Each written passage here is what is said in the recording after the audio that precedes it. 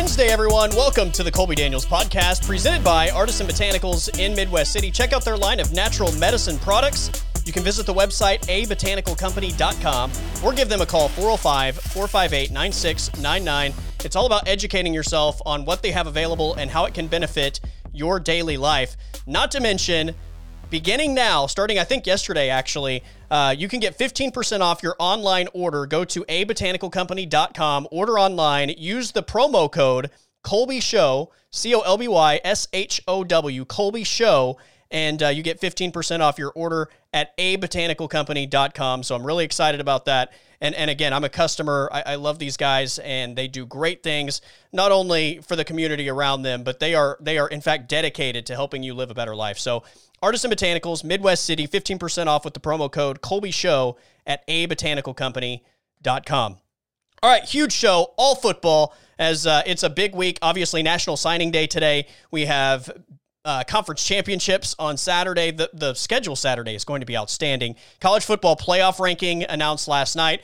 We've got some big takes on what the playoff committee gave us last night, what to expect on Saturday, the path for Oklahoma to get into the college football playoff. And look, I think when it's all said and done, and you start to look at what's left on Saturday, I don't think Oklahoma needs as much as maybe we all kind of thought they did to happen to maybe get into that number 4 spot. So we're going to discuss all of that, the committee and how they've ranked these teams, and just all of the crazy scenarios that could take place on Saturday with the conference championship matchups.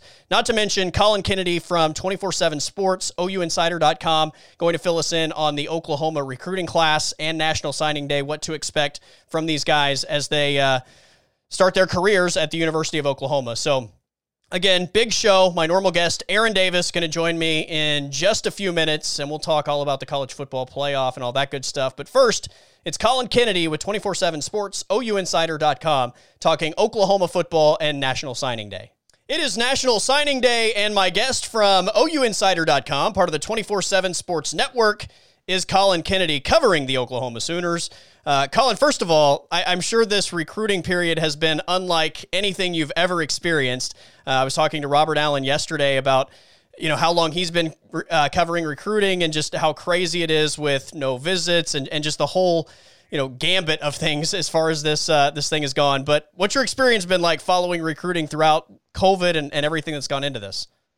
Yeah, it's been a whirlwind, to say the least. Obviously, you expect a lot more opportunities to evaluate these guys in person. You get a lot more opportunities typically to connect with them, discuss with them on a personal level. But right now, with so many things limited, it's really hard to continue to build on those relationships and really try and get a sense of where things are going. I think a lot of recruiting reporters have done a great job this cycle of trying to adapt to the times. And as a result, I think you've seen some of the best recruiting coverage that recruiting has ever seen, to be honest with you, because again, it's just so hard to do what we normally do as recruiting reporters right now. But still, I mean, you've seen consistent updates and a great sense of the timeline moving forward. And so, yeah, man, this has been an absolute roller coaster, and it's not stopping anytime soon because we still have got a month or two left of this thing. And so I'm excited to see how it all pans out, and I'm sure we'll be looking back on this for a long time. No doubt. I was talking, recruiting rankings matter regardless of what anybody says. I mean, that's the kind of thing that can get you hired or fired. But when you have good and bad recruiting classes, like this year specifically, like, I don't know if you get a pass for a bad class because of all of the, like you mentioned, not being able to see guys in person. At the same time, it almost makes you have to be by default sharper at what you do. And maybe you're analyzing tape in a different way than you ever have before. So it's kind of that double-edged sword. Yeah, the scouting departments for various collegiate programs are really going to be tested in 2021. And on top of that, it's really going to be about player development and relationships, because typically, especially if you're an in-state program, for instance, you're able to just drive down the road and see some of your top targets. Well, right now, I mean, if you're Texas A&M, for example, driving down the road and seeing a guy in Houston is just not possible right now. So it really comes down to, okay, number one, are you truly able to identify talent and determine whether or not they fit your scheme and system? Number two, can you utilize your relationships to really get a sense of who the kid is on and off the field? And then number three, what we're going to find out moving forward is, are you able to get that guy on campus and make him the player that you want him to be? So again, it's been really hard for college programs and college coaches, like you mentioned, to structure classes that they want. But bottom line here is we're all dealing with tough times in 2020. So moving forward into 2021 and beyond, it's going to be, can you make the silver lining out of this cycle and build a foundation for your program that leads to future success? And we're going to find out here pretty soon. I feel like so often we hear the transfer portal brought up and it's like, well, he just didn't fit well here. Like his personality didn't fit with our program. Like that could be a big thing over the next couple of years with this class specifically. Yeah, the transfer portal's already popping, man. Yeah. And it's not going to stop anytime soon because, like, again, college programs don't really know the guy that they're getting right now. And I think in about a year or two, these programs or players are going to find out, oh, this may not be the person that I wanted or the place I want to be. And next thing you know, you're kind of stuck in no man's land. And at the end of the day, there are only so many scholarships to go around. You know what I'm saying? Right. So here in the next few years, the transfer portal is going to be one of, if not the most important factors when it comes to recruiting, because, okay, you can get your typical 15 to 25 guys on the high school scene. But now moving forward, there are going to be so many free agents, if you will, because of this cycle. It's going to come down to, okay, are guys going to be able to find that second fit? Because we don't really know if that first fit right now is the right fit for them. So, man, it's going to be really interesting to see how that impacts the recruiting scene because, again, the aftermath of this cycle is going to be felt for very, very many years to come. And so you've seen a lot of big-name guys enter the transfer portal this cycle, and it's not going to stop. And collegiate programs are going to have to kind of feed off of that and determine how they want to attack it. Well, tell me about this Oklahoma recruiting class. Obviously, Lincoln Riley, once again, as far as the ranking goes, does a phenomenal job and continues to just hit home runs, I think, as far as the recruiting world goes. But what are your impressions of what he's been able to do in this cycle? Yeah, obviously, this is kind of a Lincoln Riley tailored class. You get the number one quarterback in the country, even after you got the other quarterback that you wanted who decommitted in Brock Vandegrift. Caleb Williams is obviously the headliner, and then numerous star receiver commits, Colby, in this class are going to be high-impact guys in the coming years. But I think really the storyline for me about this 2021 group is the defensive line guys that Oklahoma's bringing in. This is a group that has the chance to really impact early on in their various careers. It's a group that has a ton of versatility, a whole lot of guys who are built to play in the near future at the collegiate level. And I don't know that Oklahoma's necessarily always landed those kind of guys, but Alex Grinch, his staff is really starting to leave its mark on the recruiting trail, and you're seeing that pay off. Obviously, what Oklahoma's accomplished on the field statistically from a defensive perspective is now being recognized across the country. So you're getting guys like Ethan Downs, who's an in-state guy who could really play defensive end or maybe even some inside guys. But you're also getting guys like Kelvin Gilliam, who out in Virginia is another dude who could slide all over the defensive front, and he was a big get for them over the summer. So I think that when you look at this class overall, yes, there are big-name offensive players. That's to be expected with Lincoln Riley and his staff. But Alex Grinch was able to hold up his end of the bargain, and now OU's bringing in a true star-studded group that ranks towards the top in terms of average ranking per commit in the country.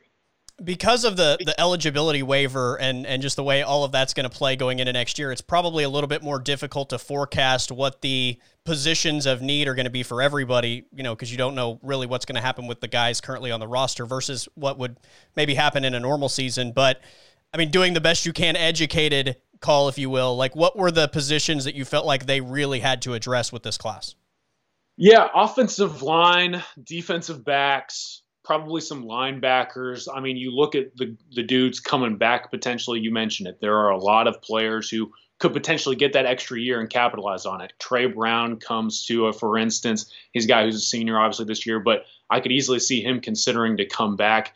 Maybe a guy like Creed Humphrey, who again has that option now to, okay, do I want to stay or do I want to go after those NFL draft hopes that I've had for so long? But again, I mean, you've seen some transfers hit. You've seen guys not necessarily fit in. And so when you look at this class, I think, number one, they really had to address the defensive backfield, continue to add depth as Alex Grinch and Roy Manning try and shift their focus and structure the defensive backfield the way that they want to. And I think that's been accomplished to a degree. There's still some guys out there that I think Oklahoma's going to go after. And then on the offensive line side of things, I think again, there are a lot of dudes who could come back up front. You could even maybe see a bunch of the starting five return for 2021. But at the same time, offensive line is all about depth and being prepared for the worst. And getting a lot of young talent in for Bill Bedenbaugh was a priority in this cycle. They've hit on a couple. They've missed on a few. There are still guys left on the board. But I do think that with what Lincoln Riley and Alex Grinch have been able to accomplish so far, I think a lot of those needs have been addressed. All right, so this is kind of a two-part question. A, the standouts in your mind for this class, and B, of those standouts, because we understand, obviously, especially depending on position, not every guy is going to have the opportunity to play immediately. So the first part of the question is, who in this class do you expect to be a standout or maybe have really high expectations for? But B, which of those guys do you think gets that opportunity maybe sooner than the others? Yeah, I would lead off with a guy like Billy Bowman, and a lot of it has to do with the fact that Oklahoma has recruited him essentially saying, we're going to find a way to get you on the field, and rightfully so. I mean, this guy does literally everything for Denton Ryan. I've been at games where he has scored defensively, offensively, and in the special teams game. Impact player in all three facets.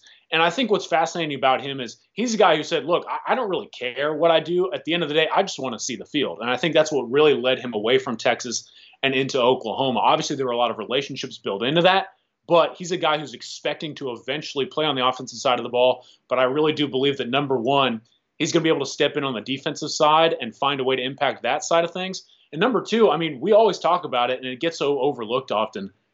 Young guys who impact the special teams game really become impact players later down in their career. And so Billy Bowman as a returner, or even a guy on kick coverage, who knows? I think Bowman is a guy who can do literally anything, and he's going to establish that and eventually utilize that at the collegiate level, I would assume, as a freshman. Some other guys that I really like, Clayton Smith, the pass rusher out of Texas High and Texarkana. He is probably one of the best pure pass rushers in the entire country. He's just put up ridiculous statistics off the edge, and he's another guy who I could easily see sliding around and providing some versatility. Yes, he's probably an edge rusher, but I wouldn't put it past him to play some inside backer, outside backer, defensive end. I mean, this is a guy who plays offense for his high school, so he's comfortable doing whatever you ask of him. Kelvin Gilliam's another one that comes to mind. Again, he can slide all over the defensive front. I also love his attitude. He's just a great young man, and I think he's going to come in and be eager to learn.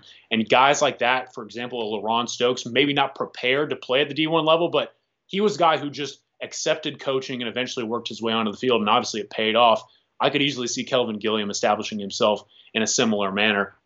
Probably some other ones that come to mind, I would say the JUCO defensive tackle Isaiah Coe is really interesting for me because, again, Oklahoma's really capitalized on those JUCO DTs this year. Perion Winfrey's been outstanding. Josh Ellison's really had some nice moments. And Isaiah Coe is a former teammate of Perion Winfrey. And so these guys are coming from a very good program at Iowa Western. I think Coe is a guy who he wasn't necessarily an early playing time guy, but eventually he worked his way in and put up some really impressive statistics. Obviously, the JUCO season was canceled for him. But, again, I think he's got some really good momentum.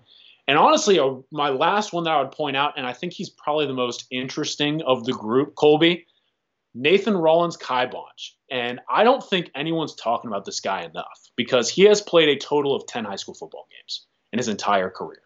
He was a former collegiate basketball commit to Washington State as a 6'6", 6'7" power forward at 240 pounds. But his high school football coach came to him and said, hey, I don't know of a whole lot of guys with your skill set in basketball that can really make it to the NBA, but if you want to change your life, come over and play some high school ball. In 10 games, he had enough offers to go literally anywhere in the country, and now he's basically a clean slate. And so Oklahoma staff going to be able to bring him in as an early enrollee and really mold him into the player that they want him to be. And I've heard comparisons to like Julius Peppers thrown around. Obviously, that's a high expectation, but it speaks to the level of talent and natural ability that Kaibonch brings. So he's a guy that I could easily see if Jamar Cain really shapes him, stepping in and just being an athletic freak in year one. So, yeah, I was about to ask, so does that mean he's a defensive player, or is he like Antonio Gates type of like tight end basketball player guy, or what's the deal with him? Yeah, the plan's going to be defensive end. He's a big body. And, yeah, you bring up a great point, too, is a lot of those basketball guys typically are tight ends, right? Antonio Gates, Tony Gonzalez, Jimmy Graham. But Rollins-Kaibonch is a guy that again, he's got that power forward ability, but also he just has great hands, and I think he's very fluid, and so it really feeds well into the edge rush. Again, it's going to be coming down to, can he add more weight onto that frame? I think his goal right now is to get it about 290 pounds. We'll see if he can accomplish that, but again, the goal is for him to play defensive line, and Jamar Cain was huge in getting him to commit to Oklahoma without even seeing what Oklahoma's campus had to offer. And so once he arrives as an early enrollee, like I said, there's a real opportunity for him to contribute on the defensive front very early. We've been doing this for over 10 minutes and haven't even mentioned Caleb Williams yet. So I think Oklahoma's doing pretty well if that's the case. But look, if Lincoln Riley gives a quarterback an offer, I just assume the guy is a future Heisman Trophy candidate. But how does he compare for you as far as the guys that Oklahoma has had? I'll tell you what, man. Caleb is a guy who I was really fortunate enough to get a chance to know, and I did his commitment shoot for CBS Sports HQ out in Washington, D.C., and when I was out there, I really got a sense of what this guy is like away from the lights, right? And the saying, no man is an island, truly applies to Caleb Williams. This dude puts in relentless effort, and if you're going to be the number one quarterback in the country, not only do you have to have that talent, but you have to have those intangibles that we talk about so often. And he truly has a work ethic and a mindset that separates himself from his peers, but that's instilled in him through the people around him. And what Caleb is now is because of so much effort that's been put in by him and those people that have put in so much time to help him reach who he is. And so when you talk about Caleb, just the development that he's already gone through, not only in his own right, but through the work of others, has shaped him into a guy that I really do compare to a guy like Kyler Murray. I mean, I'm someone who came up in the Texas high school football ranks. I watched Kyler firsthand, and I was on those sidelines as Kyler Murray was dominating the most difficult district in high school football. But when you try and compare skill sets, I think Williams really gets up there. I mean, natural mobility, pure arm talent, and again, that mindset of always wanting to win no matter what he's doing. Caleb's probably a little bit more of an outgoing guy, sure, and that's what really paid off for Oklahoma in the long run. But if you're really trying to compare him to what Oklahoma's seen in the past, Kyler Murray comes to mind. 24/7 Sports, our national editor and writers have compared him to Russell Wilson, which I find is a very intriguing comparison. But again, this is all kind of context that makes it very interesting for what he's going to be able to bring to the table in Norman. And I just think he's Caleb Williams, man. He's a man of his own. He's established that name, and I'm excited to see what he can build once he arrives at Oklahoma. Spencer Rattler, I think, is going to be on the short list for the Heisman Trophy next season. And look, if you're asking me right now to remove the top quarterbacks from college football that I expect to be at the next level next season, I think when you naturally move guys up that list, Spencer Rattler ends up at the top portion of that list. That said, I've heard a lot of people say that it's not a guarantee he's even the starting quarterback next year. Do you think Caleb Williams is good enough right now, or at least going into next year, to compete for that job, or is it a year maybe of development?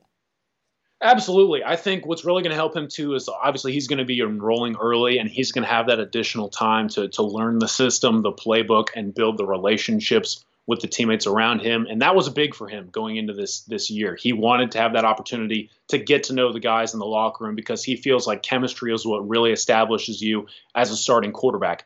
My big thing here, though, Colby, is I do think that Lincoln Riley plays a little bit of loyalty to his guys. And I don't blame him. You know, you recruit these guys for so long, they're so heralded, and eventually you get them on campus. You don't want to do them wrong at the end of the day, especially if they're as talented as a guy like Spencer Rattler or a one Caleb Williams.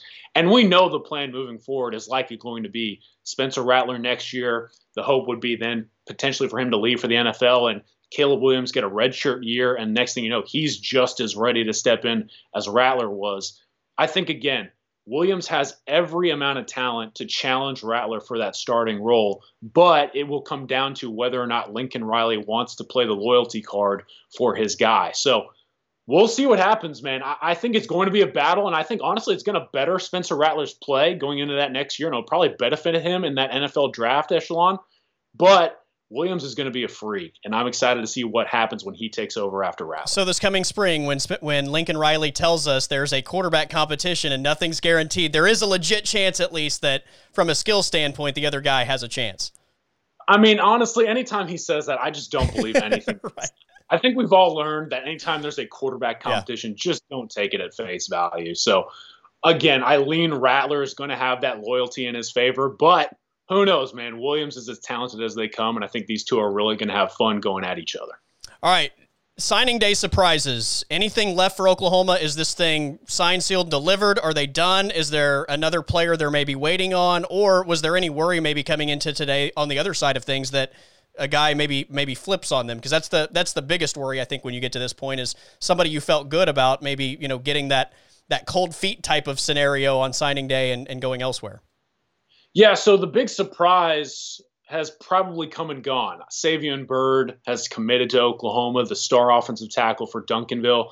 He's a fascinating player, Colby, because I've seen him numerous occasions. And last year he was playing basically strictly defensive tackle for the Duncanville Panthers. The year before, though, he was a sophomore offensive tackle. And now this year he's gone from the starting left tackle to left guard. He's basically done a bunch. And he's a guy who had several ties to SMU. There were several rumors around his recruitment saying, okay, I think, yes, while Oklahoma was in great position throughout a majority of his process, the SMU ties may be just too much for the Sooners to overcome. Well, eventually Savion Byrd made his own decision and decided, hey, Oklahoma and Bill Bedenbaugh, that's who I need to be coached by, and that's where I need to be. So that's probably the biggest get and the biggest event that Oklahoma was waiting for on the day. Outside of the potential scares, I think getting Kelvin Gilliam signed is a really big deal because there was a little bit of a scare in this process that Notre Dame was going to challenge for him.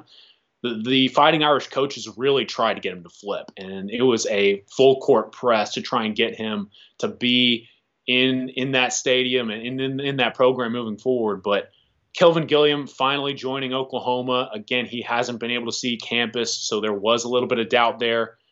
I just think that's a huge get because he's a guy who I could easily see not only being an impact player, but a team captain caliber guy in the locker room.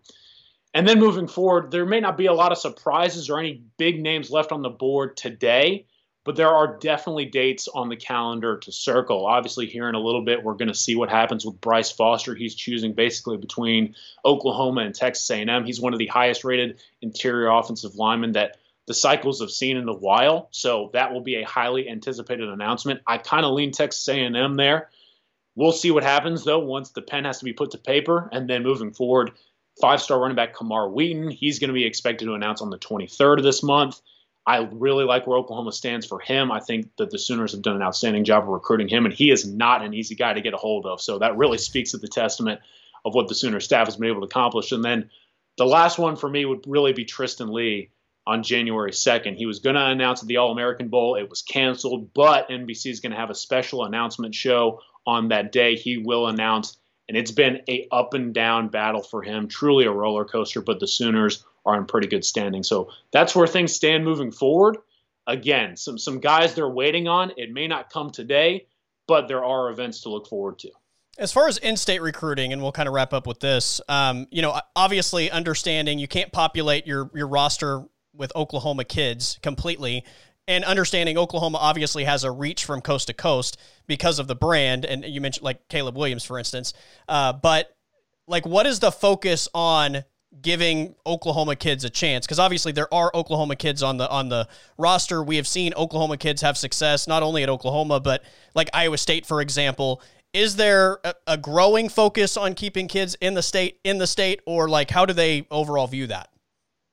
Yeah, first of all, I think anyone who tries to perceive Oklahoma as a program that isn't necessarily worried about getting in-state kids is just not really aware of the current times. As Oklahoma's in-state talent continues to grow, obviously OU is going to try and get all of those dudes. But with that prioritization comes others. And I think for me, as a guy who moved into this state a couple of years ago, what's been fascinating for me to kind of view as an outsider is, okay, yes, there's a ton of talent in state. And yes, Oklahoma is prioritizing every single one of them, but that doesn't mean that Oklahoma's going to get them all, right? I mean, we saw Dax Hill go to the Big Ten, Josh Proctor go to the Big Ten. Some huge names in the Sooner State did not decide to join the Sooners, and there's a reason for that. Like as a Texas guy, I've seen, obviously, the University of Texas get some big names within the state, or Texas A&M, but Ohio State, Alabama, Oklahoma have suddenly become really influencing presences within state borders, and it's not much that you can do at the end of the day if you're that in-state school, because there are other programs after your guys. That's just how recruiting is. So Oklahoma, again, is going to try and get all of those dudes within its state borders, and there are some really good ones. The class of 2022 specifically has some really talented young men. But with Oklahoma's pursuit will come others, like I mentioned. And so I think the Sooners will definitely try and clean up shop moving forward in the state. And they did a pretty good job of it in this cycle, if we're being honest. But there are still other teams trying to get in. Sam Pittman at Arkansas, that's going to be a big name moving forward. Obviously, Ohio State, Michigan, things like that continue to try to infiltrate Oklahoma. And so the Sooners will continue to try and capitalize on in-state talent, and they're always going to prioritize it, but so will other programs, and that's why we see recruiting battles that we see. Have we had any crazy Zoom announcements today? I mean, I know that people like to get creative with the way that they announce where they're going, but in 2020, when all of this is done virtually, has anybody gone super crazy with that whole thing? I haven't seen any yet. I mean, you're right. Typically get a little bit adventurous. We either have the mom who's really upset that the kid made the decision to go to that school, or someone's bringing out a Chucky doll. It's always weird, man. But I think 2020 has been so weird as it is.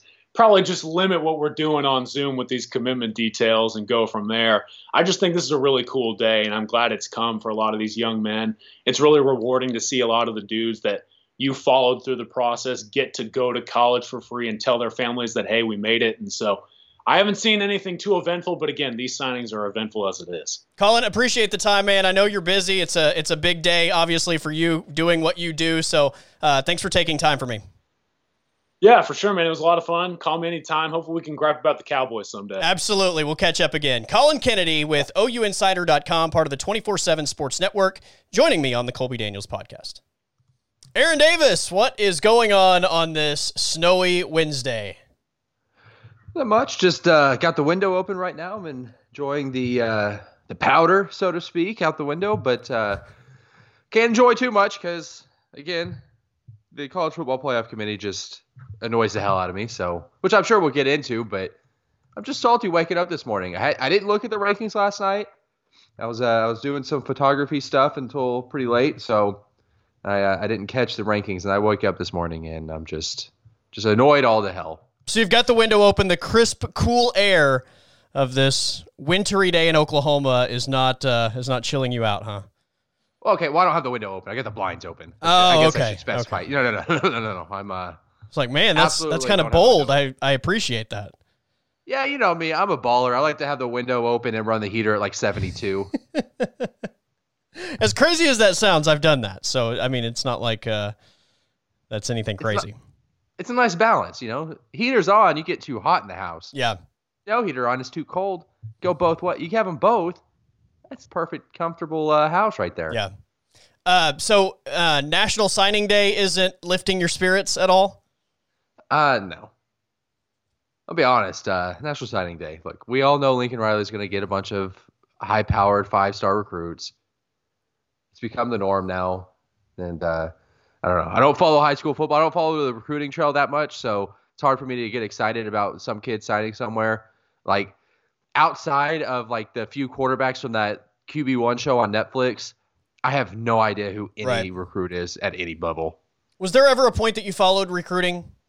Because, I guess the years after I got out of high school and probably into my early 20s, I still kind of kept track somewhat of high school football. And, as time went on, I was paying attention to so much other stuff that I didn't follow it. But when I was growing up, obviously I was paying attention to who the best high school players were in, the state and all of that, that were my age. And I think that carried over for a certain period after I got out of high school. But I think as the years went on, it just kind of slowly went down and down and down to the point that I wasn't paying attention at all. I remember my senior year of high school following that class pretty close because it was, at least the quarterbacks, because it was Garrett Gilbert, Matt Barkley, and Russell Shepard were by far and away the top recruits. And Garrett Gilbert was an Austin kid. I went to a few of his games at Lake Travis, and they were it. Colby, I cannot describe to you how obnoxiously dominant that team was. Yeah. For them to be in Central Texas at I think they were 4A at the time. There was only 5. It went up to 5A. I think they were 4 at the time. I watched Garrett Gilbert throw like 3 picks in a game, and they won 70-3. Oh, in a playoff game, in a state Lord. like semifinal game or quarterfinal game. Like it was the most obnoxious thing watching Garrett Gilbert play. So I was like pretty enamored with Garrett Gilbert, and he was going to Texas. Was that Lake Travis or was that Westlake? I can never remember which Austin school was which. Garrett Gilbert, Baker Mayfield were Lake Travis. Charlie Brewer was also not Charlie Brewer, the Tech kid. Michael Brewer, is that what his name was? Yeah, they're brothers Tech. Actually. Yeah, Charlie's oh, really? Yeah, Charlie's Michael's younger brother at Baylor. Okay. Michael started at Tech, and then I think he ended up at Virginia Tech, right? Tech, right? Yeah. Michael Brewer went there. I don't know if Charlie Brewer went to Lake Travis, but anyways, and then Westlake is the Nick Foles, Drew Brees, those guys. Which one did Baker go to? Lake Travis. Okay. Which one Baker did who's the other Austin quarterback? Oh, Ellinger. Which one did Ellinger go to? I want to say he went to Westlake. He definitely didn't go to Lake Travis. I mean, between the two of them, there are like 10 pretty well-known, at least college football quarterbacks. Yeah, the common denominator is they are both in very upscale areas of Austin, and Garrett Gilbert's dad being like a longtime NFL player, like probably didn't hurt him developing quarterback skills. And yeah, the common denominator is they have money, and they probably are going to camps since like they're 3 to play quarterback and all that stuff. So yeah, they're both pretty dominant high school teams, though. I remember, so the year I graduated high school, I remember the biggest. I don't know like as far as rankings go, but I remember like the biggest high school football player phenom in the state of Texas was Roy Williams, the Roy Williams that went to Texas, not the Oklahoma Roy Williams. But a lot of it was not just because he was a freak. I mean, he was. I'm probably exaggerating here, but I think he was like 6'5", 220 or something. Like he was a monster even in high school, but he went to one of the most well-known high schools in the state of Texas, Odessa Permian, which is the Friday Night Lights school. So like Roy Williams not only was this freak of nature in high school, but he went to Odessa. Priest Holmes was an Odessa kid too, right? Was he? I'm not sure. Yeah. There was a running back that went to Texas. It was an Odessa Permian kid. I want to say it was Priest Holmes, but I'm not 100%. This is like me Wikipediaing him like 10 years ago, and maybe this sticking in my memory. But yeah, Odessa Permian. I forget what they would say. What was the what's their thing? Mojo phrase. Mojo. Yeah. Yeah, I read the Friday Night Lights book when I was in like 3rd grade. Which is it's totally not suitable for a 3rd grader, but I remember like everybody in my town is reading Friday Night Lights because that's just like what the town is. It's like oil field and high school football. Like that's all they have. It wasn't Priest Holmes. He went to John Marshall High School.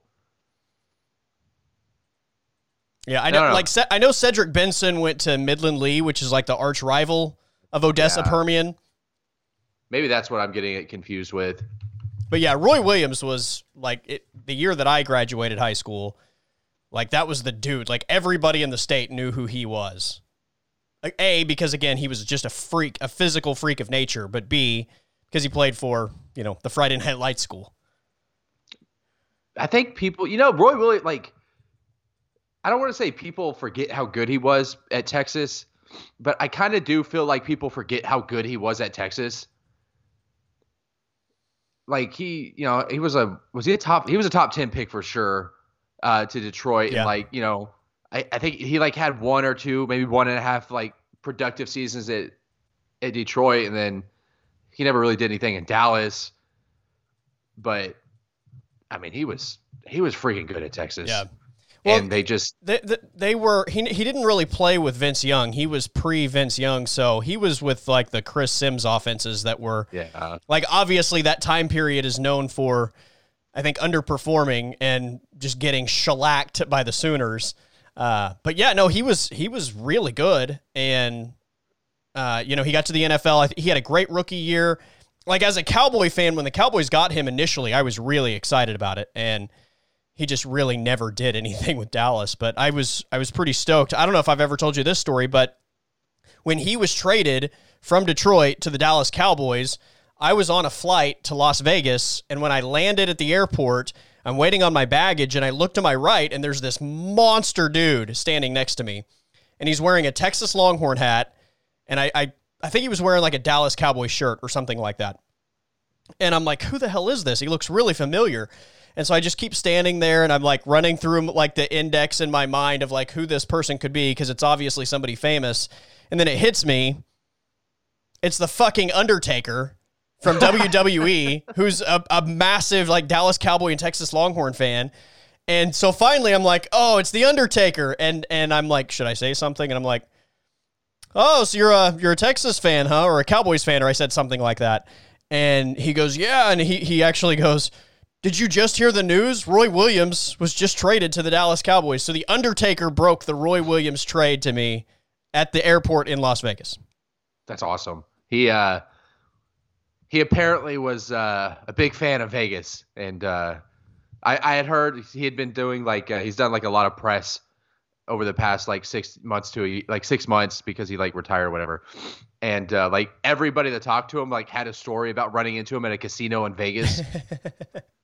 So you fall right in line with with everybody, like just random sightings of the Undertaker in Vegas. But yeah, that's a hell of a way to get that news. Yeah. Too bad it didn't play out. It didn't work out. The breaking news with the Undertaker giving me that information at a Las Vegas airport was way more exciting than anything Roy Williams actually did for the Dallas Cowboys. But the other funny thing is like, so after nobody really, I think, recognized him until we started like talking back and forth. And then, like most people are like zombies just standing at the baggage claim, like waiting on their bags. Like nobody's really mingling or interacting. Like everybody's just standing there because they just got off the flight. So like it's kind of a quiet type of setting. And so like as we're having this like conversation back and forth, I think people are like looking and then like all of a sudden people are starting to realize who this person is. So I kind of felt bad in a way because by the time like we got done talking and I get my bag and I'm walking away, like this crowd starts to form around him. And we weren't really at the point then, I think, where people were like taking photos yet with like phones. Right. Like cell phone cameras weren't developed enough to make that a thing yet. So, but people are just surrounding him, probably asking for autographs or something like that. Well, if it makes you feel any better, the Lions completely botched that trade too with their picks that Dallas gave up, which, I mean, a first, third, and a sixth.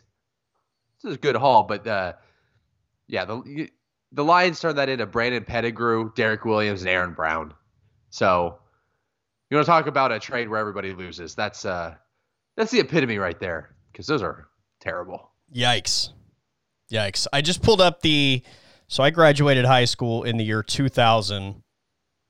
So I just pulled up 24/7 Sports year 2000 top football recruits, and I'm going down this list. So DJ Williams was the top recruit in the country, linebacker who went to Miami, followed by Brock Berlin, who was a quarterback that went to Florida, but I think he ended up somewhere else if I remember right. I think he may have ended up at Miami when it was all said and done. That name is familiar. Charles Rogers, speaking of Detroit Lions wide receivers, Rogers was the number 3 player in the country. Okay, here's what's interesting. So I just kind of scrolled through this list really fast. So just comparing Texas and Oklahoma and where they were at that point, because this is the year. I mean, Oklahoma went on to win a national championship this year, but comparing Oklahoma and Texas at that point. So B.J. Johnson went to Texas. He's the number 7 player in the country. Chance Mock, Texas at 17. Roy Williams, Texas at 18. Going down the list. Wes Sims, OU at 31. Sloan Thomas, Texas at 35. Brock Edwards, Texas at 48. Adam Doran, Texas at 50. Like Texas has like 7 or 8. Steve Lee, Texas at 57. Like, I think I've read 8 or 9 Texas names, and Oklahoma's had 1. It's changed, man. Yeah. Well, you hear Paul Feinbaum yesterday. I think this is actually a stupid claim, and I don't think he has any real verified credibility or of his sources that Tom Herman wanted the South Carolina job before Shane Beamer took it. Oh. Which immediately, my initial thought is, why that? Even if Herman is miserable at Texas, why would he go to South Carolina? Who's itching to go to South Carolina?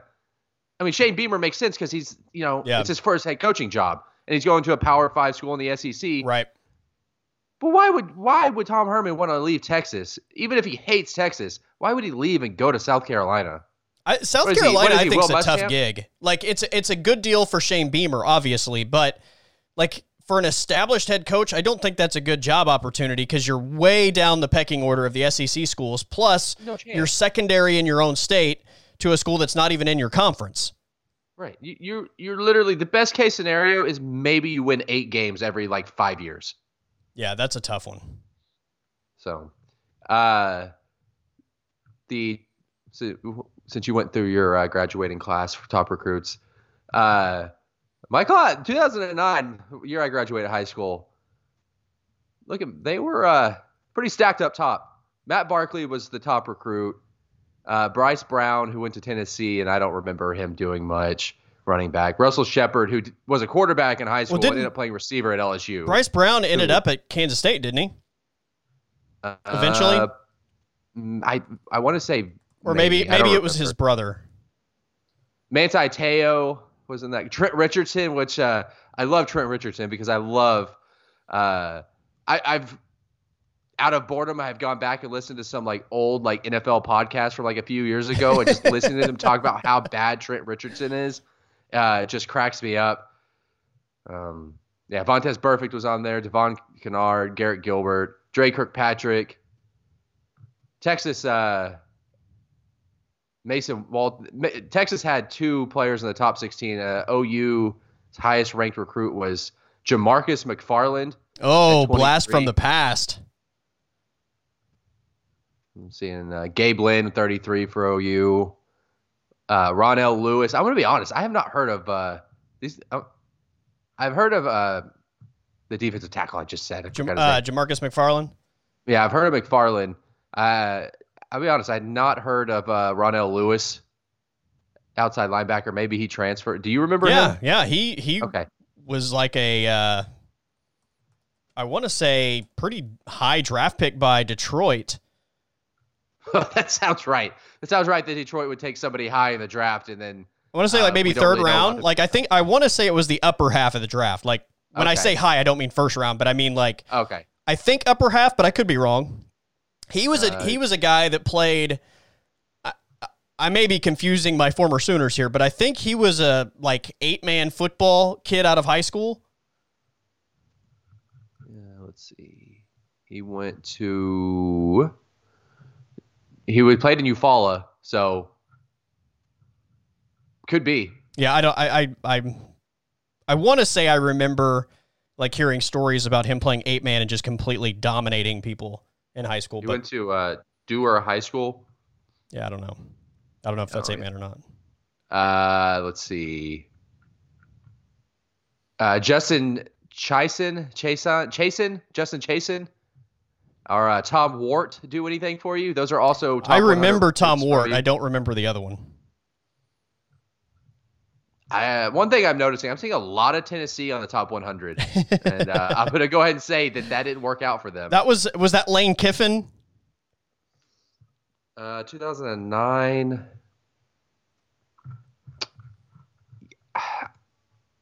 He might have been in Oakland.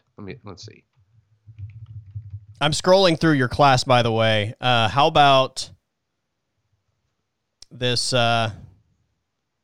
kid down here at number 34? Stephon Gilmore, South Carolina. Ooh, nice. Just the NFL Defensive Player of the Year.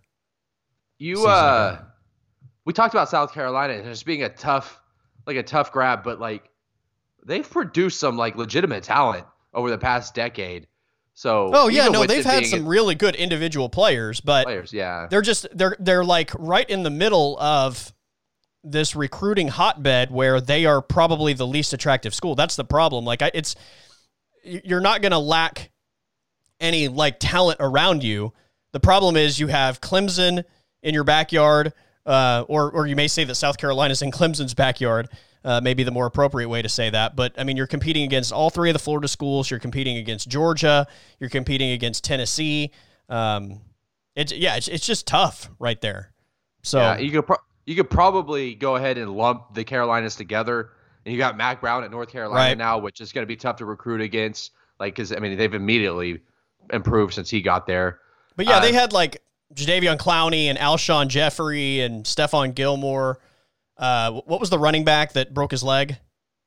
Because he was like a 5-star. Yeah, Lattimore. Yeah, Marshawn Lattimore. No, that's it. No, that's the Saints DB. Marcus Lattimore, maybe. I can't remember. Lane Kiffin, by the way, was at Tennessee in 2009. That was his only recruiting class. Okay, there you go. Yes, Marcus Lattimore. They were 8th in the nation. He had a top 10 recruiting class in one offseason at Tennessee and then left. I remember that well. Man, they still hate him in Tennessee. Who knows? Like, they have been so bad for the last, 15 years. I wonder if Lane Kiffin would have stuck around and put together consistent top 10 classes, what they could have done. I mean, I say that, but they still recruit well. Like, they still have good recruiting classes consistently. They still suck every year. Yeah. Yeah, they were 10th in 2020. They're not on the same level, I think, from a program standpoint as like Michigan and Texas. They're probably one step down, but a lot like Michigan and Texas, like they are incredibly underperforming like every year compared to like what they like recruiting and just the overall expectation. College football desperately needs those down blue bloods to like get back, because it's just, there is no parity in college football right now. And like, it bores me a little because it's the same like 3 teams every year and then throw in a random 4th team that's going to get in the playoffs. Yeah. You want to talk about this college football playoff? Yeah, Okay. So I didn't watch the show last night, mostly because I didn't expect there was going to be a ton of movement. I mean, I expected Florida was going to drop because of their loss to LSU, but other than that, I just didn't expect that we were going to see much, and then as far as Oklahoma's concerned, obviously Miami was a spot ahead of them. They were going to drop because they got shellacked by North Carolina. But I mean, for the most part, I just expected those teams to move up a spot and Florida to drop somewhere, between like 7 and 10. So I didn't hear any of Gary Barta's statements or any of the questions that were asked following the ranking, but it pretty much played out the way I thought it was going to. Alabama 1, Notre Dame 2, Clemson 3, Ohio State remains at 4, A&M 5, Iowa State jumps up a spot to number 6 with the Florida loss. Florida only drops a spot to number 7 with their loss to LSU as they get ready to play Alabama. And basically, I think what the committee did there is say that Florida still has a chance to make the playoff if they are the SEC champion. Georgia at 8, Cincinnati 9, and Oklahoma at 10. So, okay, I got a couple of things here. Do you think that the Big Ten did it on their own, or do you think the committee called the Big Ten office and begged them to make an amendment to their rules for qualifying for the Big Ten championship game to let Ohio State in? Who do you think that the Big Ten was just like, we need Ohio State in here to win this conference because we cannot have a situation where Indiana or Northwestern win? Or do you think the committee was like, please, for the love of God, like we need to get Ohio State in. We're going to put Ohio State in anyway. So just change the rules so that we don't get bitched at for the next month. Yeah, I think the last statement you said there with Ohio State was going to get in anyway kind of tells you. I don't think the committee was going to I don't think the committee called them. I think the Big Ten just wanted to ensure that was the case and not risk potentially the committee leaving them out on the final week of the season. Yeah. Okay. And the second thing, I have a Gary Barta quote for you. Okay. So somebody asked him on the college football playoff conference call last night, asked him, what about Iowa State's resume is better than Coastal Carolina's? And here's his answer. Well, the body of work as it pertains to Iowa State, they did lose 2 games, but they also beat number 10 Oklahoma and they beat number 20 Texas. When you watch the games, their defense has gotten better and better every week, and they had the leading rusher in the country. I didn't double check that this week because they were idle, but one of the best runners in the country for sure is Breece Hall.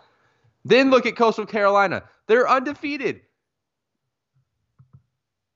They're undefeated, and they're having a terrific year. They have 2 wins against top 20 teams, as does Iowa State, but Iowa State has 2 losses.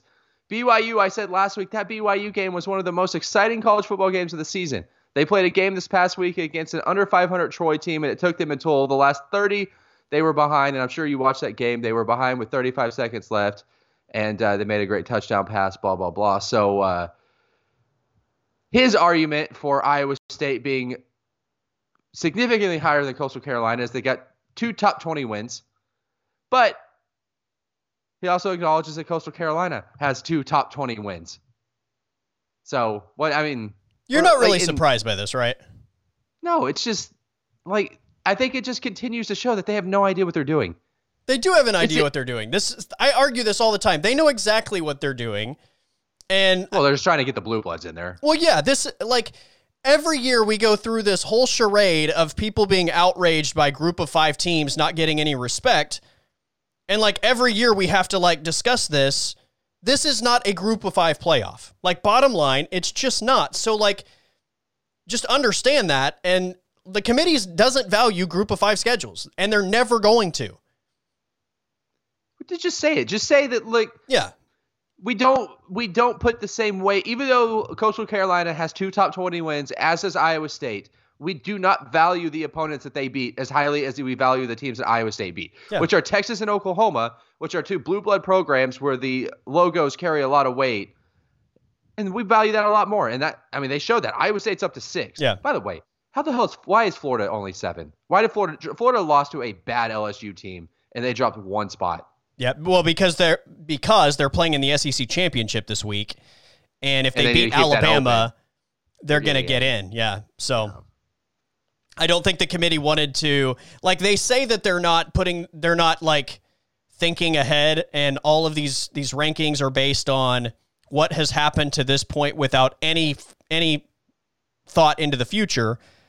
But Florida only dropping 1 spot kind of shows that there's no way that you're not thinking about what's coming ahead, because otherwise Florida probably drops out of the top 10.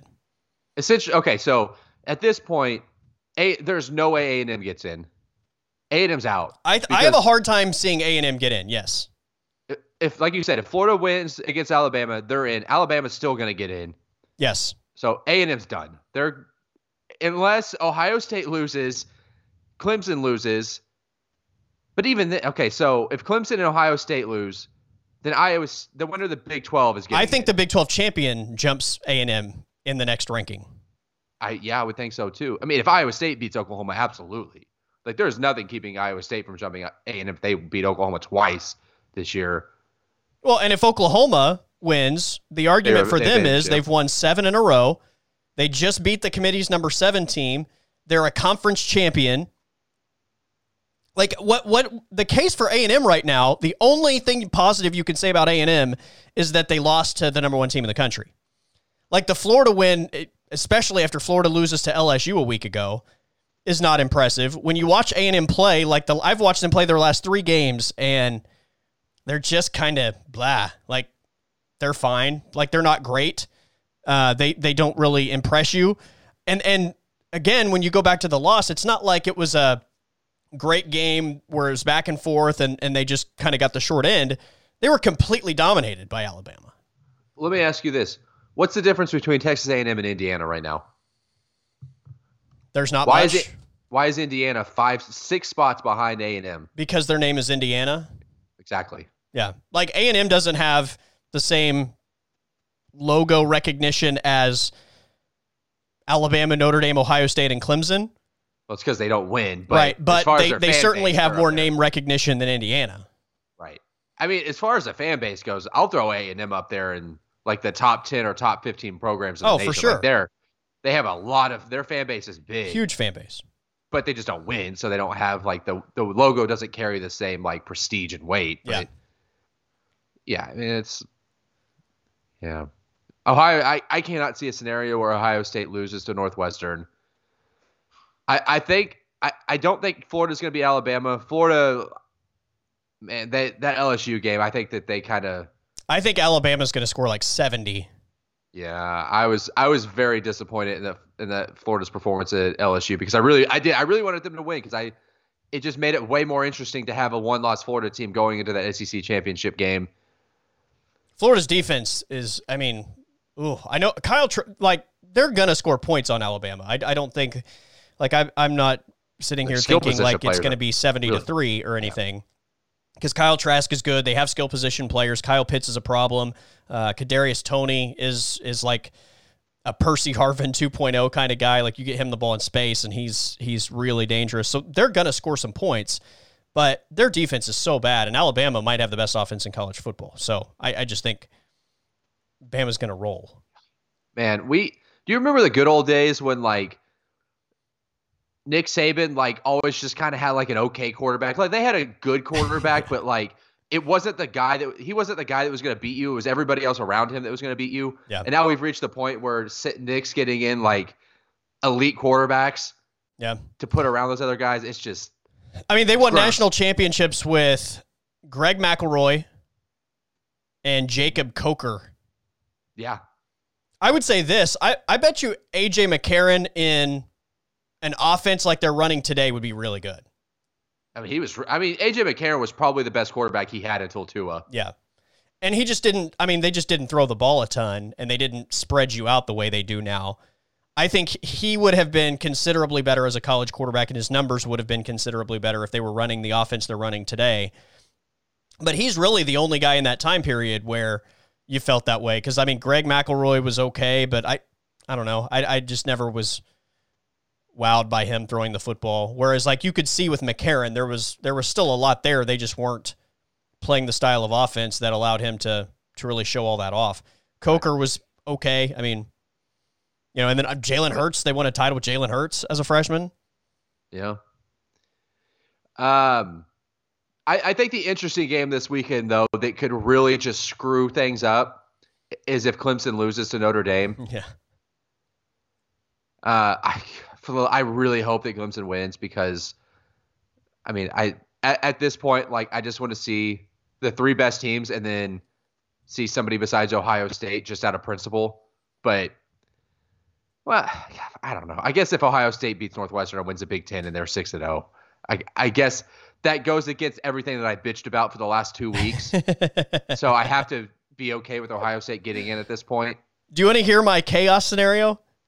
Yes, please. I love chaos. All right. So here's the chaos scenario that I would just love to see how the committee would handle this if this were to happen. And there are two obvious ends in this scenario, but it muddies the water for the other two slots. So that's why I'm going this way. Okay, so Notre Dame beats Clemson. Notre Dame's 11-0. They're an ACC champion. They're obviously in. Alabama loses to Florida. So Alabama's 10-1. They're not a conference champion, but I think they get in anyway.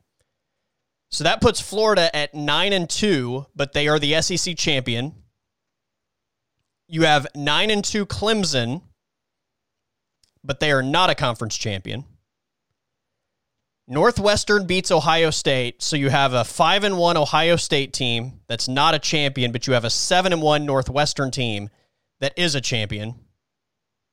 A&M beats Tennessee. They're sitting at 8-1, but not a champion. Cincinnati beats Tulsa, so they're 9-0, but they're a group of 5 champion. Oklahoma beats Iowa State, so you have an 8-2 Big 12 champion who's won 7 in a row. And then USC beats Oregon, 6-0 Pac-12 champ. So I think in that scenario, you have Notre Dame as the 1 seed at 11-0 and a champion. Alabama probably only drops to 2, and they're in as a 10-1 SEC team. But then, like, I think Florida probably gets a spot at 9-2 as the SEC champ. But I have no idea what they would do with the fourth spot because you have 9-2 Clemson, you have 5-1 Ohio State, 8-1 A&M, 7-1 Northwestern as a Big Ten champ, 8-2 Oklahoma as a Big 12 champ. You still have undefeated Cincinnati. That would be crazy.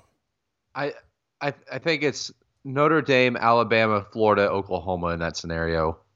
I think that's the way I would lean as well, but because they're making it very clear that they don't respect USC that much. I mean, they have USC right at 13 right now. If they really felt like there was a scenario where USC could get in, they probably would have them higher. Would USC at 6-0 jump? Like, do they jump any of those teams, you think? Maybe A&M. I think they jump Clemson. I think Clemson, if Clemson loses to Notre Dame, I think Clemson's falling pretty far because at that point, they're not getting in. So why keep them up high and kind of like show that even as a 2-loss team, you value Clemson more than a 6-0 conference champion USC? Like I feel like for PR, perspective and saving face, you have to have USC above Clemson. I think Clemson probably drops to like 9 or 10 in that scenario, and USC's probably 1 above them or 2 above them, and then I think Clemson would beat USC by 20 points. Oh, easily. Yeah. USC almost lost to UCLA, and I know UCLA and Arizona better State this year. Yeah. UCLA's better, Arizona State's a little bit better, but I mean, my God, I guess Arizona State did just get Kevin Sumlin fired, but I mean that's not really. Who expected that to work out at Arizona? Yeah, not me. Yeah, no, I'm with you. I think Oklahoma's the fourth team in that scenario because I would just be curious what they would do with Northwestern, maybe, because Ohio State's out. I mean, if you lose a game having only played 6 total, there's no way that you're going to get the benefit of the doubt there. So that eliminates Ohio State. I still think Oklahoma as a conference champion on a 7-game win streak is going to jump A&M. Oklahoma is going to jump Cincinnati. We put Florida in even with the LSU loss if they are the SEC champion. 8-2 OU versus 7-1 Northwestern. Both conference champions. Northwestern beating the committee's number 4 team. Oklahoma beating the committee's number 7 team or 6 team now. That one to me is a little bit interesting, but again, Oklahoma has more wins. They've played more games, and the logo on the helmet, I think, still gives them the benefit. And then if you're really having the conversation about, like, what do you think would happen if Clemson played Oklahoma? Because I think Clemson would win. I still think Clemson's a better football team, but you would have two lost teams. Oklahoma would have the benefit of being a conference champion. Clemson's only 2 losses would be to the committee's number 1 team in that scenario. So I don't know. I think they would say Clemson kind of had a playoff. Like, I always argue this when you talk about the committee and the way that they do this, because I think we kind of look at certain criteria and say, like, why is this criteria not used in this instance? And my answer to that, I think, is like, they're not going to just use like one criteria, for instance, and apply that to all 10 of these teams we're talking about. But if they're able to kind of slot these teams 1 through 10, and then in like the 4 spot they have a tie, that's where I think they start breaking down the criteria to break that tie.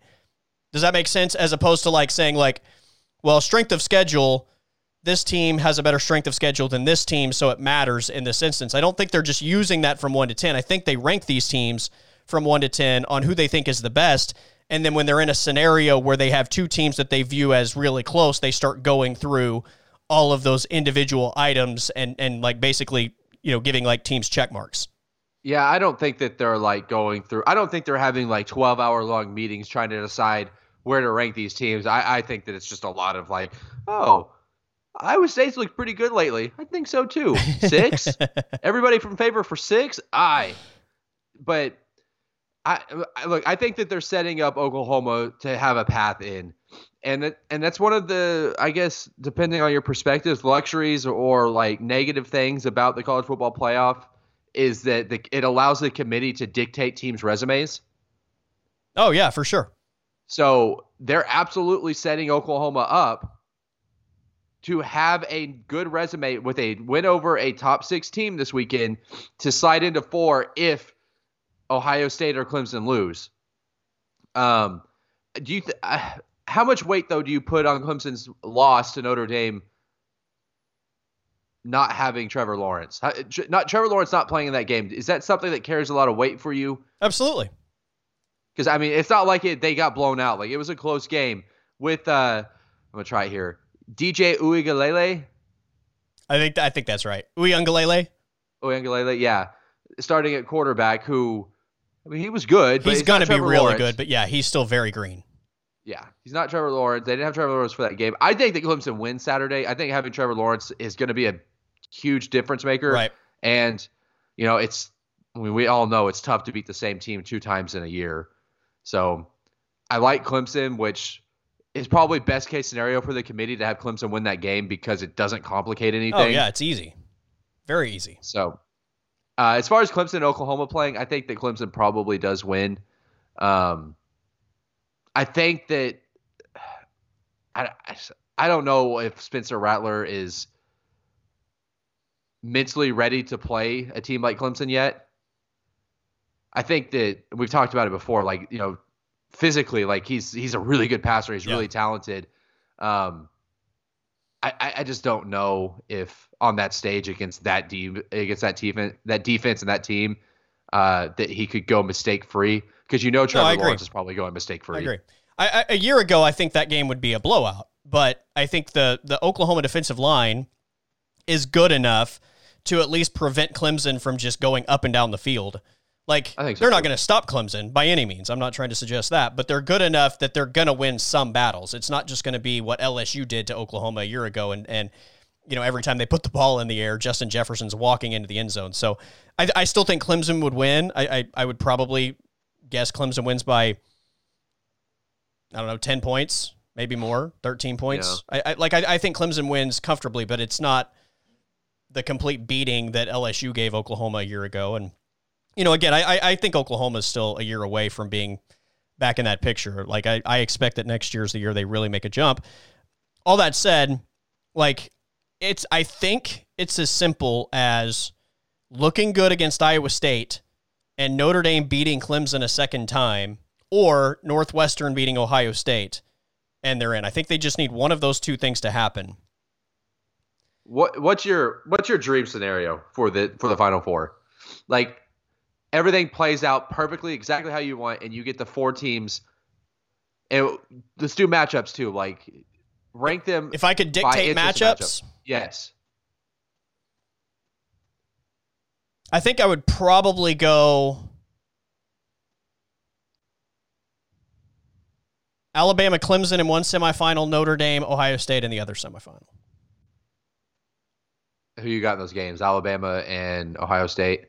Alabama and Ohio State, with Alabama winning it all. Yeah. I before the season, I thought Ohio State was the most talented team in the country coming in.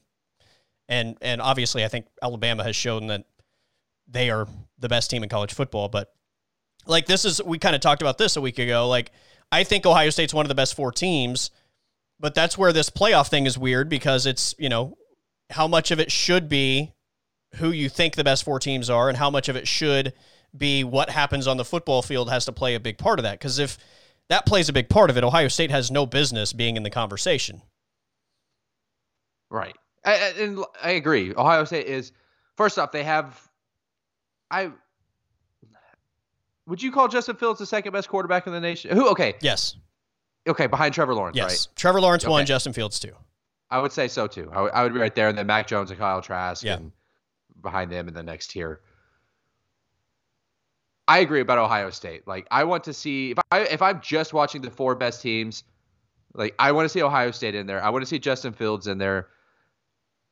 Out of principle, though, and we talked about this last week, out of principle, I need them to, and them playing the Big Ten championship game, it makes a big difference for me as far as the quote-unquote principle goes, because it gets them a 6th game and a conference championship game. But I feel like it would have hurt really bad to see them going at 5-0 for me. Like, it would have really irked me and been a big downer for me on the college football playoff system. If Ohio State got in at 5-0 with no conference championship. They were going to, though. That was going to happen. Like for this reason and this reason alone, I think a lot of people around here that are Oklahoma fans were complaining about this, but Oklahoma benefits from the exact same thing that Ohio State is benefiting from in this same scenario. Like, do we really think that Cincinnati would play Alabama as well as Ohio State would? No. Do we think Cincinnati would play Alabama as well as Oklahoma would? No. No. Look, and I don't even think, and I'm at the point where, like, I don't even know that Oklahoma could keep the game against Alabama within 20 by the end of the Yeah, I think Alabama just is so good all over the field. A lot like Oklahoma's been in the past offensively where, yeah, I think that would be a problem. But if we feel like Oklahoma can't keep the game close against Alabama, what chance does Cincinnati have? Yeah, I think Cincinnati would. Yeah, that's my point. So, like, I know we complain about Ohio State not playing enough games and the committee, saying, like, we think you're one of the best four. But, like, if you and I, like, if our money was on the line and we had to pick a team, like, who's going to play, if all of these teams were going to get their shot against Alabama, who was going to give Alabama the best game? Like, is anybody seriously going to say that A&M or Cincinnati is going to give Alabama a better game than Ohio State? The answer is absolutely not. So, like, what do we really want out of this thing? That's my thing. What do we really want? Do we want the best four teams? Unless it doesn't include, like, the team we root for or the team that we follow. Like, that's why Oklahoma's been in the last few years. Because obviously Oklahoma, with the offense they've had with Baker Mayfield and Kyler Murray, and even with Jalen Hurts, there was an expectation that at least Oklahoma could at least challenge one of the teams that was in the playoff. Now, nobody expected them to win, but at least with that offense, you thought maybe, maybe they could neutralize the other team and maybe they would put up a fight, but nobody else was going to put up a fight. Like, for the people that argued against Oklahoma the last few seasons, like, who else was going to play those teams any better? The answer is nobody. Let's see. Who else? Who were the other options last year? Georgia at 5 with 2 losses. Right. Who had just lost to LSU. Oregon at 6, which I don't think Oregon impressed anybody all season. I know they beat Utah in the Big 12 championship game, but Oregon had no chance. Baylor at 7. Yeah. LSU, obviously we saw it play out last year. There was literally nobody in the nation that was going to beat LSU last year or even, like, slow that offense down in iota. LSU made Clemson look average. Yeah. So, like, that's my point is, like, we all get so caught up in arguing for these number 4 seeds. And look, I don't think Ohio State's on the same level as Alabama. I think Alabama's on a level of their own. And honestly, I don't think anybody is going to beat Alabama. Now, a month from now, we may be, like, talking about how stupid we were if Alabama gets beat. But, like, today, if we are going to put our money on the line, like, nobody that's in that spot is going to win that matchup. But I do think that Ohio State would give the most resistance to Alabama in a semifinal game. Same thing for why Oklahoma has been in that matchup with, Baker and Kyler and even Jalen Hurts. Because I think when you look at what you're really putting, the options you really have for that game, we watched A&M Alabama. That was a complete ass kicking. Alabama just wore them out. We've seen it once this year. Like, it wasn't even close. A&M doesn't have a quarterback. A&M doesn't have a quarterback that could keep up with any of the teams in the top 4. Right. Alabama, I think, would absolutely annihilate Cincinnati. Alabama would absolutely annihilate Coastal Carolina. Like, we all, like, want to kind of, like, stand up for the little guy in this situation. And I totally get that. It's an unfair system, and, like, the group of 5 teams don't have an opportunity. But, like, do you realistically think that Coastal Carolina or Cincinnati could beat any of the teams ranked above them? I mean, there's the 1 in a million chance. Yeah, I don't mean like 1 in a million. Obviously, the odds are better than that. But yeah, I mean, if you lined up either one of those teams and played the teams that are ranked ahead of them 10 times, like, the other team's going to win the majority of those matchups. Right. I mean, that's the one thing about football is you never know on the saying any given Sunday, or any given Saturday, but Unless the system changes, though, there's just not a good way to do it. I feel comfortable saying that on any given Saturday, Cincinnati would have no chance of beating Alabama. Yes. That Coastal Carolina would have no chance of beating Oklahoma at the way that Oklahoma's playing right now. Yeah. You want to hear my dream scenario? All right, let's hear it. All right, this is complete anarchy, and this is long-term thinking for my dream scenario. So Alabama barely beats Florida. Notre Dame just dominates Clemson. So Notre Dame moves up to 1. Alabama slides to 2. Ohio State wins. Iowa State beats Oklahoma. Iowa State gets in at 4 and beats Notre Dame. And then Alabama or Clemson, whoever, destroys Iowa State in the national championship game. But I want this scenario to happen. This is my dream scenario because either one, it's going to open up the eyes to the committee and to the nation to having these non-blue blood programs and being able to compete. And 2, it might open up a scenario where the committee says, we cannot have that happen again. We cannot have an Iowa State playing for a national championship game. We need to expand the playoffs. That way, if they do, they've beaten multiple teams by the time they got there. Yeah. And it's not just a one-game fluke where, maybe they beat a Notre Dame by a field goal in a crazy, weird game. That's what's so crazy about this playoff is I think people argue these points more. I think more often than not, they argue points that are going to benefit their team versus what they actually believe. So like they're going to argue against a certain thing because it may, that's the argument that's going to benefit their team potentially getting in. Does anybody, I've heard this for 2 weeks now, or even going back to the BYU situation in the very first ranking, how many people really want to see Coastal Carolina as one of these 4 teams? Does anybody, is anybody really interested in watching Alabama, Coastal Carolina play a football game? How many people can even tell you which Carolina that Coastal Carolina is in? I can't. I don't know. I don't know either. I don't even know what state they play in. Why I would don't I know want to watch them? North or south. In a playoff game. Yeah, I have no idea. But when I gave you my dream scenario, that's because I think that gives you the best opportunity at good games. Not because I'm rooting for any of those teams. I'm strictly looking at that as what is going to give us the best football games and potentially the most thrilling football games. Alabama, I think, beats Coastal Carolina by 30. I just... If not more. Yeah. 30 if they take their foot off the gas. They pull Mac Jones at halftime. Yeah. And beat him by 30.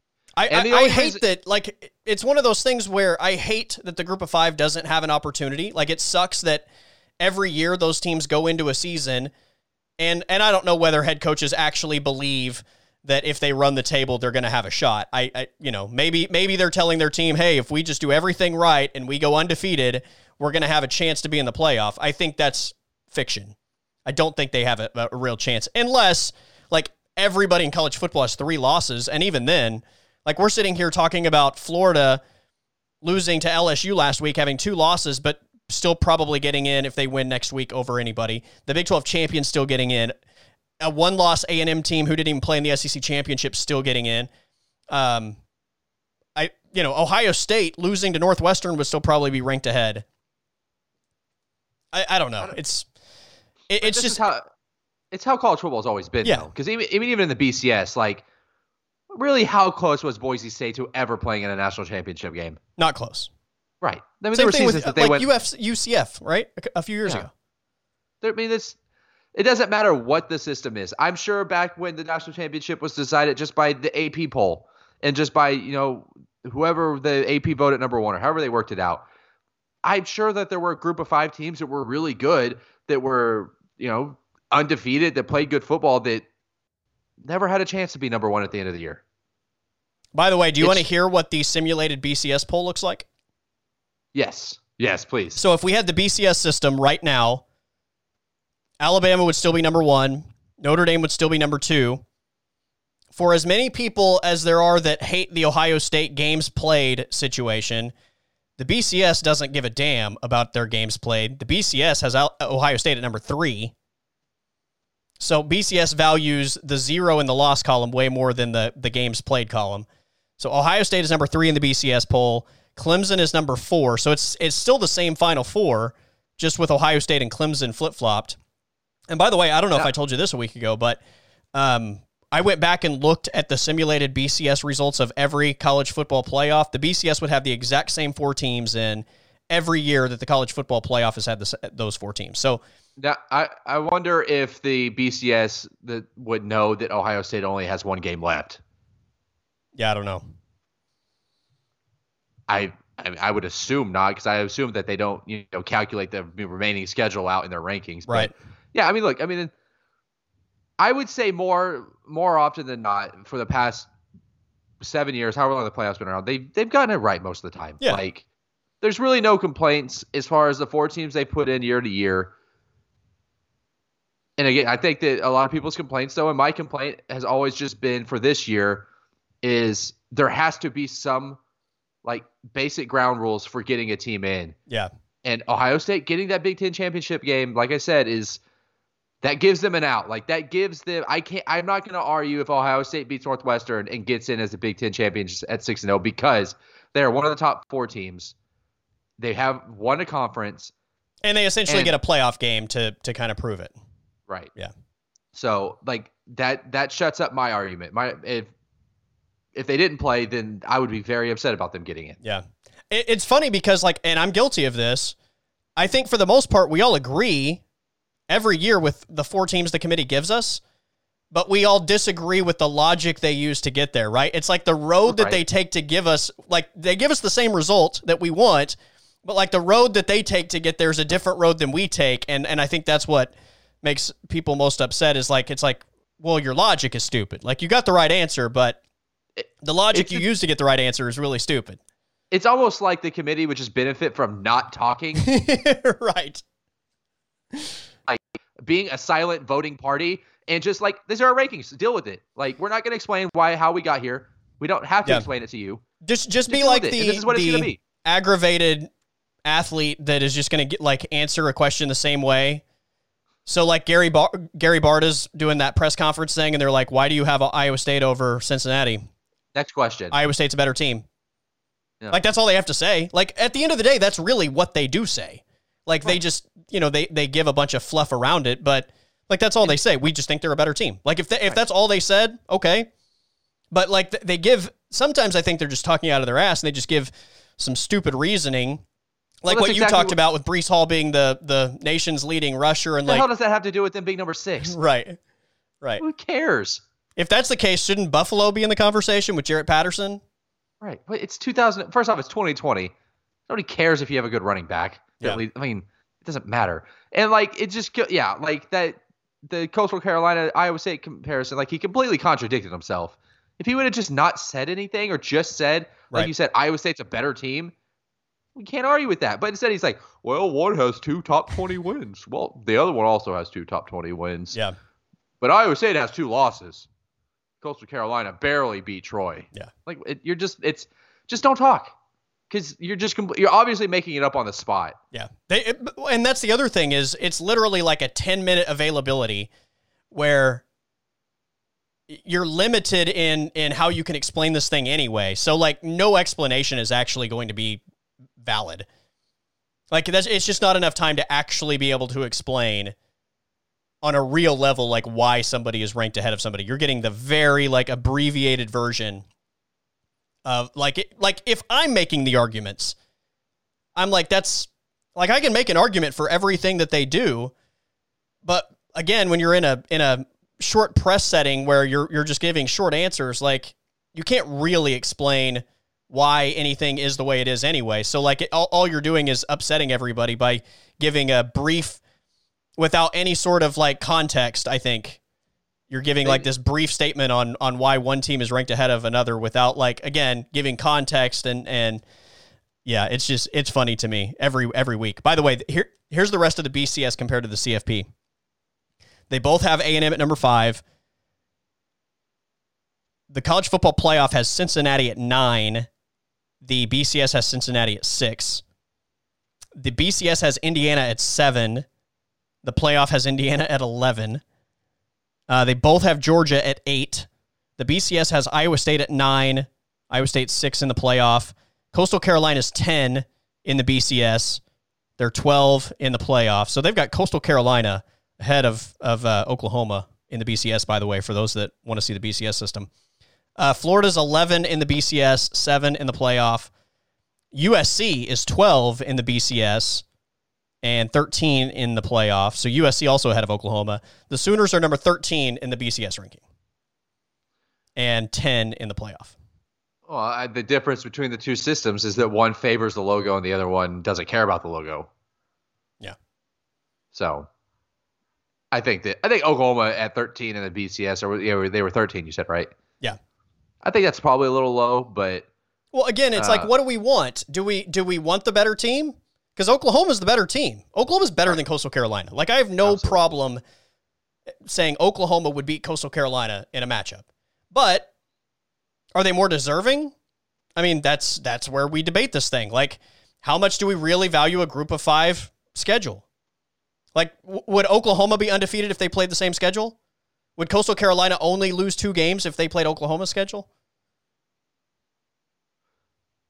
I mean, you would have to assume that if Oklahoma was playing in the Sun Belt or whatever conference Coastal Carolina's in, they would right. they would probably be 9-0 or 11-0 or whatever. Exactly, and winning every game by like 50. Right.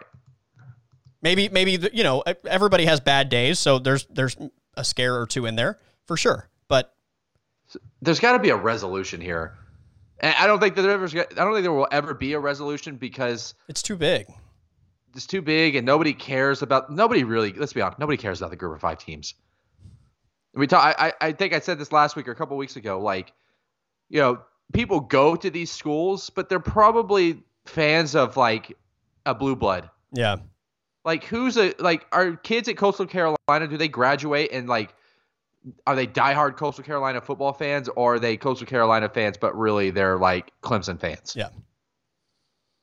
No 6-year-old is watching college football and being like, man, can't wait to watch Coastal Carolina this Saturday.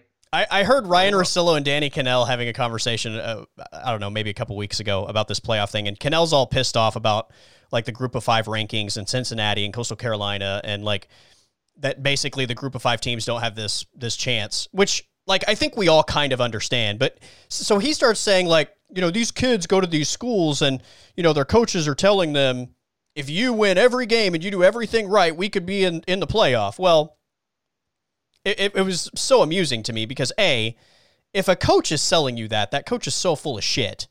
Like, nobody's going to believe him. Right, come on. That's stupid. Come on. Is like, I don't know. I find it absurd that like somebody at, I don't know, San Jose State is talking to his team before the season saying, hey, if we run the table, do everything right, we're going to get our shot at Alabama in the playoff. Like, come on. No, yeah. That's absurd. Okay. And secondly, if you as a player are going to San Jose State because you're like, hey, if we win out, I'm going here because I'm going to get my playoff shot if we win out. Like, you also have your head up. Like, it's so improbable.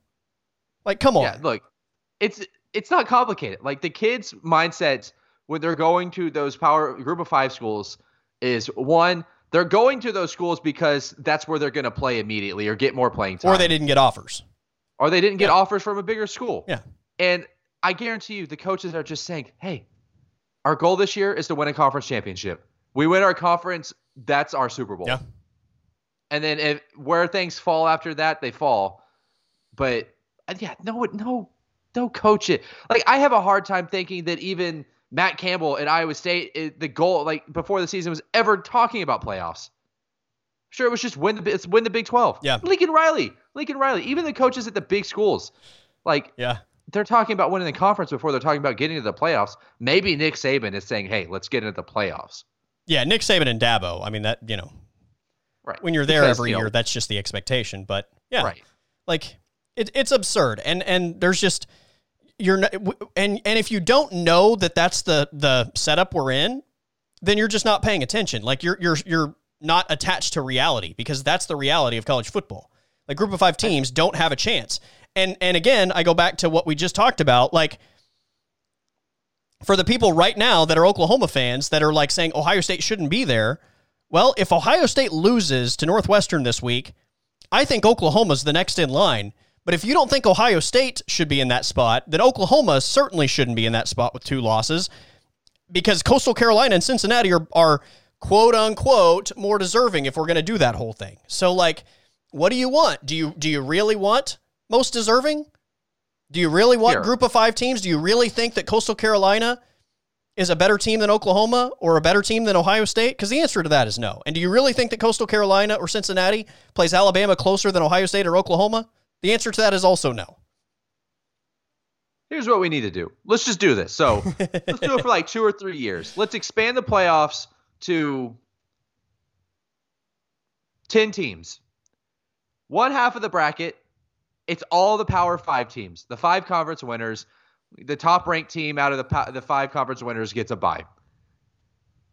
Let's go to the other side. It's group of 5. 5 conference winners from the group of 5, or 5 best group of 5 teams, however they want to break it up.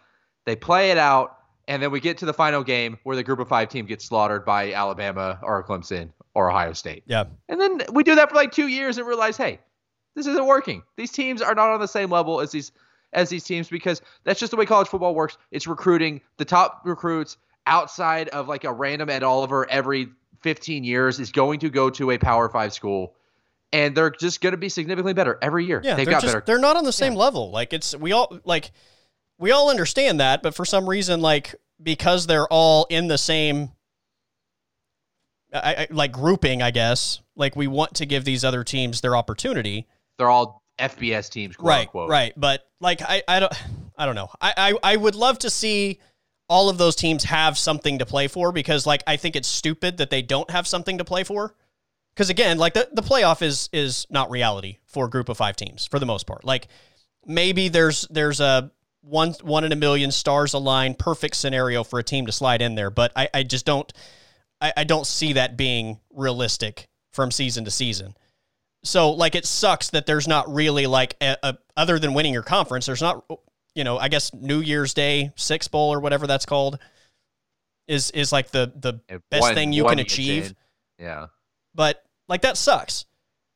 But do we really want one of those teams playing that schedule to get in over like a 1-loss Oklahoma team or a 1-loss Ohio State team if they play a significantly better schedule because they're in a better conference? Okay, so what do you think would work better in your mind? Adding a new division of college football where you have, so right now it's like it's FBS, FCS, and then like D2, D3, all that stuff. Adding a division in between FBS and FCS where the group of 5 teams can just have their own division, and then you have essentially just form super conferences, or however you want to play it out with all the Power 5 teams, or just expanding the playoffs to the point where, like the FCS, like obviously, like there's teams in FCS that dominate every year. Like North Dakota State is significantly better than a lot of programs in the FCS level, but you don't really hear the divide, I guess, or like there's not really the complaints that like the lower tier FCS schools aren't getting the equal opportunity that like a North Dakota State is getting. Like, I did this a couple years ago. Like, I think in a perfect world, you create 4 super conferences, and each of those conferences has 26 teams, 2 divisions with 13 teams in each division. So with a 13-team division, you're playing your entire division 12 games, and then you take the 2 division champs.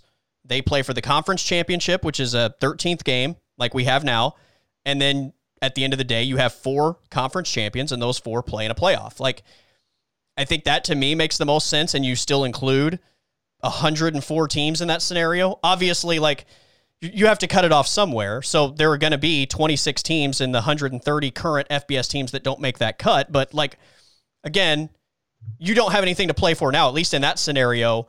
The Tulsas of the world, if you will, have a chance to legitimately win their division, play in a conference championship game, and then if you win that, you're in the playoff. Like, that's what I would love to see. Again, I don't think that's realistic. I don't think that would ever happen. In the current setup, I think the most realistic thing is to just create a group of 5 playoff. Yeah. Like, at the end of the day, the best 4 group of 5 teams play in a playoff. Do you, in that group scenario, of 5 championship. in that scenario, though, there's going to be people that argue that the winner of the group of 5 should play the Power 5 winner. Well, again, that's ridiculous. Well, right. I think that's probably the anti-argument, if you will. I know that's a stupid way to phrase that, but the argument against like expanding the playoffs, because it's not called like you can call it in basketball, like a team like Butler, Gordon Hayward alone is enough to get them to the national championship. Like if the rest of the team is good and then they have a star player like Gordon Hayward, they can make a run. Right. In college football, like a team like Coastal Carolina might win one game, but they're not getting through Alabama, then Notre Dame, then Ohio State, then Oklahoma, then Florida. Like it's just not going to happen. They can't, like in football, there's too many players. Right. That play an important role, and like too many players that like have to do stuff for you to be able to win consecutive games against like elite level opponents. Like again, basketball, college basketball, a team like LaSalle or George Mason, they can beat Duke they could beat Duke in the first round and then beat Kentucky in the Sweet 16 or something like that because it's basketball. It's a completely different sport. Like significantly less players. Like football. It's just not.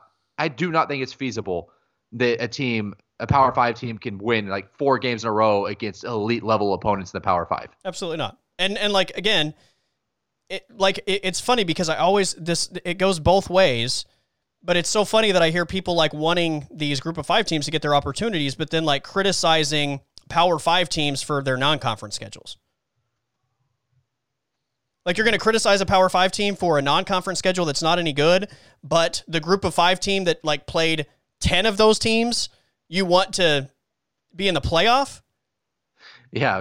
Oklahoma played Missouri State.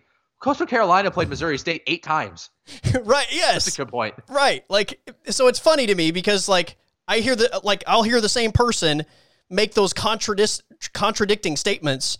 And I'm like, what do we really want? Like, because I think like I said, for the most part, I think people argue in the moment for whatever is going to benefit their team in the current situation. And the situation is going to change year to year, and sometimes your argument's going to change. But I think for the most part, people argue for whatever side is going to benefit their team. But if you take that part of it out and you just want to have the conversation, like, what do we really want? And again, when you're trying to say that you want a Coastal Carolina getting their opportunity in the playoff, but you're criticizing Power 5 teams for not playing Power 5 opponents in the non-conference, like, okay, well then you just prove the point. Look, there's only one way to solve this. It's 2020. We have to be inclusive at this point. Let's do a playoff. Every level of college football, best team gets in. There you go. Power 5, Group 5. FCS, yes. Division 3, Division, yes, JUCO, like everybody's in. Everybody gets a fair shot at winning the same championship, and nothing changes. Alabama, Clemson, or Ohio State are going to be the national champions. Like they're playing the best teams, they're still winning every year. So what? Like, what do we think's going to happen when if they play lesser opponents? Yeah. Amen, man. Amen. By the way, before I let you run, I got to bring this up. How bad does James Harden look? What the hell has he been doing? It's eating. Good Lord. Hitting up the strip club buffet. I saw an amazing tweet earlier. They had posted they had a picture of James Harden warming up before the game yesterday, and a picture next to it of James Harden being like really skinny, and the caption was James Harden treats his body like Christian Bale does before he's trying to win an Oscar. James Harden has quarantine body is what he has. Yeah, he's I wouldn't put it past him to be like sitting at home and like, man, I want to, like, Houston has to trade me. Like, I hate this place. And just being like, if I get really fat, they'll trade me. Right. And just like spite eating. Yeah. Just to get out of Houston. Yeah. I saw another one. Somebody said that he looks like Kendrick Perkins with a wig. I don't know. Just trade him, dude. Like, if he doesn't want to be there, just trade him. Like, you're not going to get value back for what he's worth. Like, it's just not going to happen. Hey, next week, obviously, we'll talk playoffs because at that point, everything will be decided. But I heard an idea for the NBA, and I kind of like have added my own thoughts to it, but completely restructuring the league.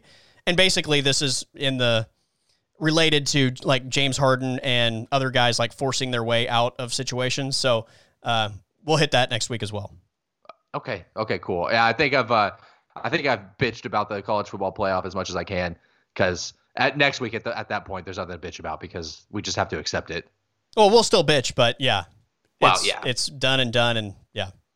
Just not as much. Yeah, for sure. All right, my friend, always appreciate it. All right, man. See you later. That is it for this episode of the Colby Daniels Podcast, presented by Artisan Botanicals in Midwest City. Check out their line of natural medicine products. Visit the website, abotanicalcompany.com. If you order online and use the promo code ColbyShow, you get 15% off your order. So that's an awesome deal. They are great people doing great things for the community around them, but more than anything, they are dedicated to helping you live a better life. So regardless of what your issue is, look and see what they have, educate yourself on what they have and how you can get benefits from their natural medicine products. Again, abotanicalcompany.com, order online, 15% off with the promo code ColbyShow. So I'm really excited that we're able to get you guys a little bit of a discount with these great people at Artisan Botanicals in Midwest City. All right, we have Championship Saturday coming up, Oklahoma, Iowa State, 11 a.m. kickoff, which means Mike Steely and I have pregame coverage beginning at 9 o'clock in the morning. So look for my tweet at Colby_Daniels. I will tweet that link at 9 a.m. on Saturday morning, and we'll have pregame coverage for an hour leading you up to Oklahoma, Iowa State at 11. So, again, it should be a lot of fun, and I think when you start to look at what Oklahoma could get out of this, not just the Big 12 championship, but maybe the path to a college football playoff spot, I don't think it's as crazy as maybe we thought it might be a couple weeks ago. So big Saturday for the college football world, and I'm really looking forward to it. But we will see you guys at 9 a.m. on Saturday for that pregame show at Colby_Daniels on Twitter. All right, everybody, have a great day. Stay safe, and I will talk to you tomorrow.